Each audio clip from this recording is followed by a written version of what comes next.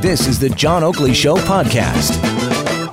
We're going to have to stand in the face of what very likely will be negative, divisive campaigns while we stay positive. We know that scaring people and dividing people might lead to short-term electoral gains, but it ends up hurting your capacity to govern for everyone. And our focus will always remain pulling Canadians together. That was Justin Trudeau, the Prime Minister, earlier this morning at a breakfast here in Toronto, and where he's touting his acumen for being a uniter rather than a divider. Some may find that somewhat, ironic or hypocritical. Let's find out how Conrad Black feels about that and other matters as he joins us here this afternoon, and most Fridays at this time, noted author, commentator, and historian. Good afternoon, Conrad. Good afternoon, John. All right, on the matter of Justin Trudeau, I mean, the politics of division.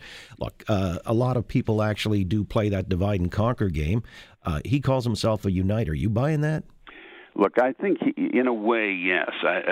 You may be astounded to hear me say it, and you and your listeners may think I'm being gullible, but I know him, and I think he is basically a very nice guy. And I don't, frankly, think his government has been very successful, but I don't think deliberately creating divisions is the chief problem. What he has done, and I think this was incidental to other policy decisions that were innocuously enough intended, he has terribly mistreated Alberta, punished the oil industry as a matter of policy because he's bought into a lot of absolute nonsense environmentally, and he has given a very great grievance to Alberta and Saskatchewan, and in some respects, all of Western Canada.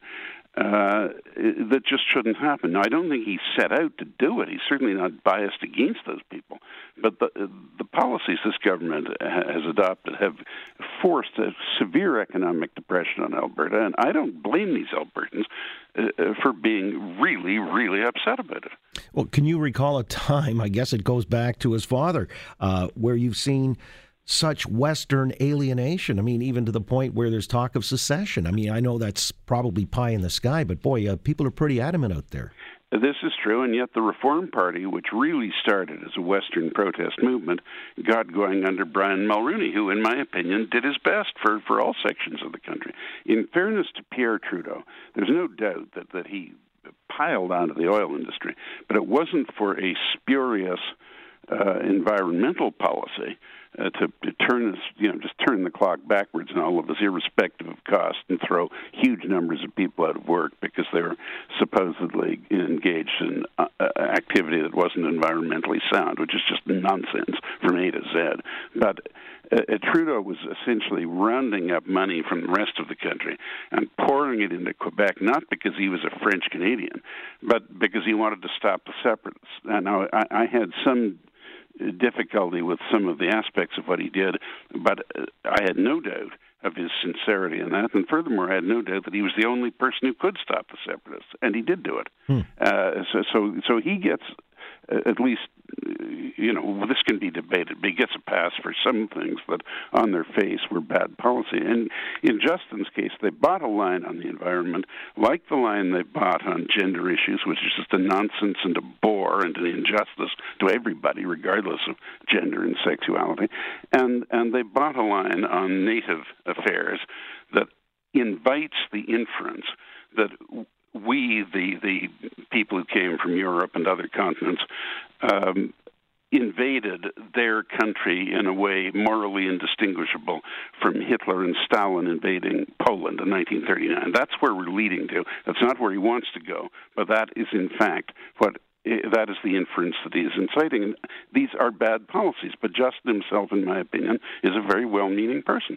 Yeah, something else they bought was a pipeline for $4.5 billion. A scandal, an outrage. We're buying oil from Venezuela, whose government we no longer recognize for good reason, and Iran, rather than supplying Eastern Canada with our own oil. All we need to do is build the pipeline, and we are not allowing Alberta to export to the Far East because we bought a pipeline and then allowed courts to overturn the High Court of Parliament in the eminent domain of the national interest and just shut it down. And the whole thing is an utter disgrace. And he's not going to get away with saying that complaining about that is just trying to divide people. Complaining about that is trying to get better government.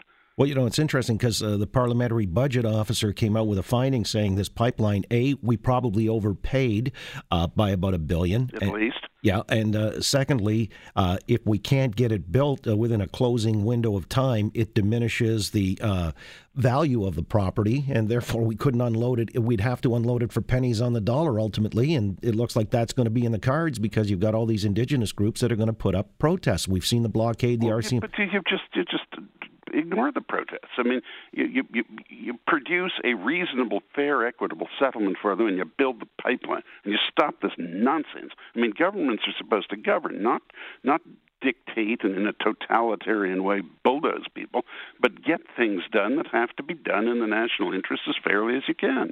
Again with Conrad Black, author, commentator, and historian. Okay, so Justin's not necessarily a divider, but a real polarizing figure, gives his State of the Union address on Tuesday night. That'll be interesting with Nancy Pelosi standing or sitting right behind him. Donald Trump. But it's interesting where the left is going in America, as you're seeing more and more people throwing their hat into the ring as potential presidential candidates. You've got this Kamala Harris from California talking about universal health care as we have in Canada, so they want to replicate that model. This Ocasio-Cortez wants free tuition for all. I mean, do you see America really drifting hard to the left? I mean, you got that Elizabeth Warren as well. And then Bernie Sanders talked about a 77% tax rate on the 1%. Where's America going, Conrad? America is going right where it is now. It's sticking with Trump. The Democratic Party is on a dive to the bottom. It's a suicide mission. It's like the Republicans in 1964 going for Goldwater and effectively opposing civil rights for African Americans, so that's not how they put it. They called it states' rights.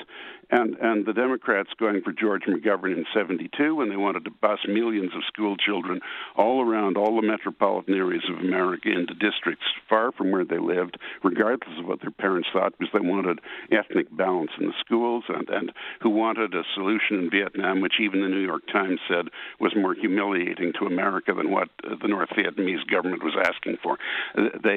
Of all of these 30-some Democratic potential candidates, the only two that would have any chance of putting up a respectable race are Michael Bloomberg and Sherrod Brown, of the ones that are in the picture now. They are becoming the party of open borders. Everybody comes in. They all vote, whether they're citizens or not, and legal residents or entrants or not. Nationalization of the entire healthcare industry, which is Bloomberg, who built up a great business, said would cost trillions of dollars and bankrupt the country, and 70 or higher % tax rate, and on top of that, never mind abortion, we will have the child born. When the child is born, we will then, if we decide that he's just not making the cut, we'll dispose of him. The murder of born children. That isn't abortion, it's infanticide. The Democratic Party goes for that. Trump will beat Mr. Nixon's record for a plurality, which was 18 million votes in a much smaller electorate in 1972. He'll win by over 20 million votes if he's running against those people. The United States isn't going left, but that party is so shaken by Donald Trump's assault on the political class that they've lost their mind. Okay, Trump derangement syndrome. And finally, now, mind you, remember, the parties take a terrible beating at the polls, and they come back. I mean, Lyndon Johnson beat Goldwater by 17 million votes, again in a much smaller electorate, and the Republicans won the next election with Nixon. Nixon hammered the Democrats. It was a landslide. By 18 million votes, and the Democrats won the next election. Conrad, what do you think the defining issue or issues will be in our Canadian election in October? Well, if the Conservatives play it right and Justin doesn't come up with some kind of a solution on the pipeline thing, I think that is the biggest issue, and it can be presented as just sheer stupefying incompetence. And then the sidebar, the leitmotif, is if they can really torque up election advertising pictures of Justin's costume tour of India. I mean, nothing is as dangerous in politics as something that's ridiculous. It's like when Franklin D. Roosevelt referred to a story that some opposing candidate, not even for president, had put out that he had left his dog, his domestic pet, his dog, on an Aleutian island on his way back from meeting with General MacArthur and Admiral Nimitz, and sent a destroyer back to collect the dog. And by the time Roosevelt had finished with it, the Republican candidate was running against the president's dog. It kind of reminds me, Michael Dukakis in the tank with that helmet. That was it. It was over. Game over. Well, do you remember in Britain when the Liberal Democrats, who had a great charge in the polls, said, "All right, we want Britain. We stick to our platform of disarmament, but we will keep our nuclear submarines because we'll integrate with the French, and the French will control the use of the nuclear missiles." So Thatcher said, "Aha, we will build submarines and we will pay to put nuclear missiles in them, and we will have French officers commanding our sailors and deciding when we fire our nuclear weapons." That's a brilliant defense policy. The party vanished. Never been heard from since. There it is. A linchpin like that just waiting to happen. It's a long way to the election, but it's interesting grist for the mill. Conrad, we'll talk again next Friday. Stay warm. Have a great weekend. Thanks. Same to you, John, and your listeners. Conrad Black, author, commentator, and historian. Thanks for listening to the John Oakley Show podcast. Be sure to rate, review, and subscribe for free at Apple Podcasts, Google Podcasts, and anywhere else you get your on-demand audio.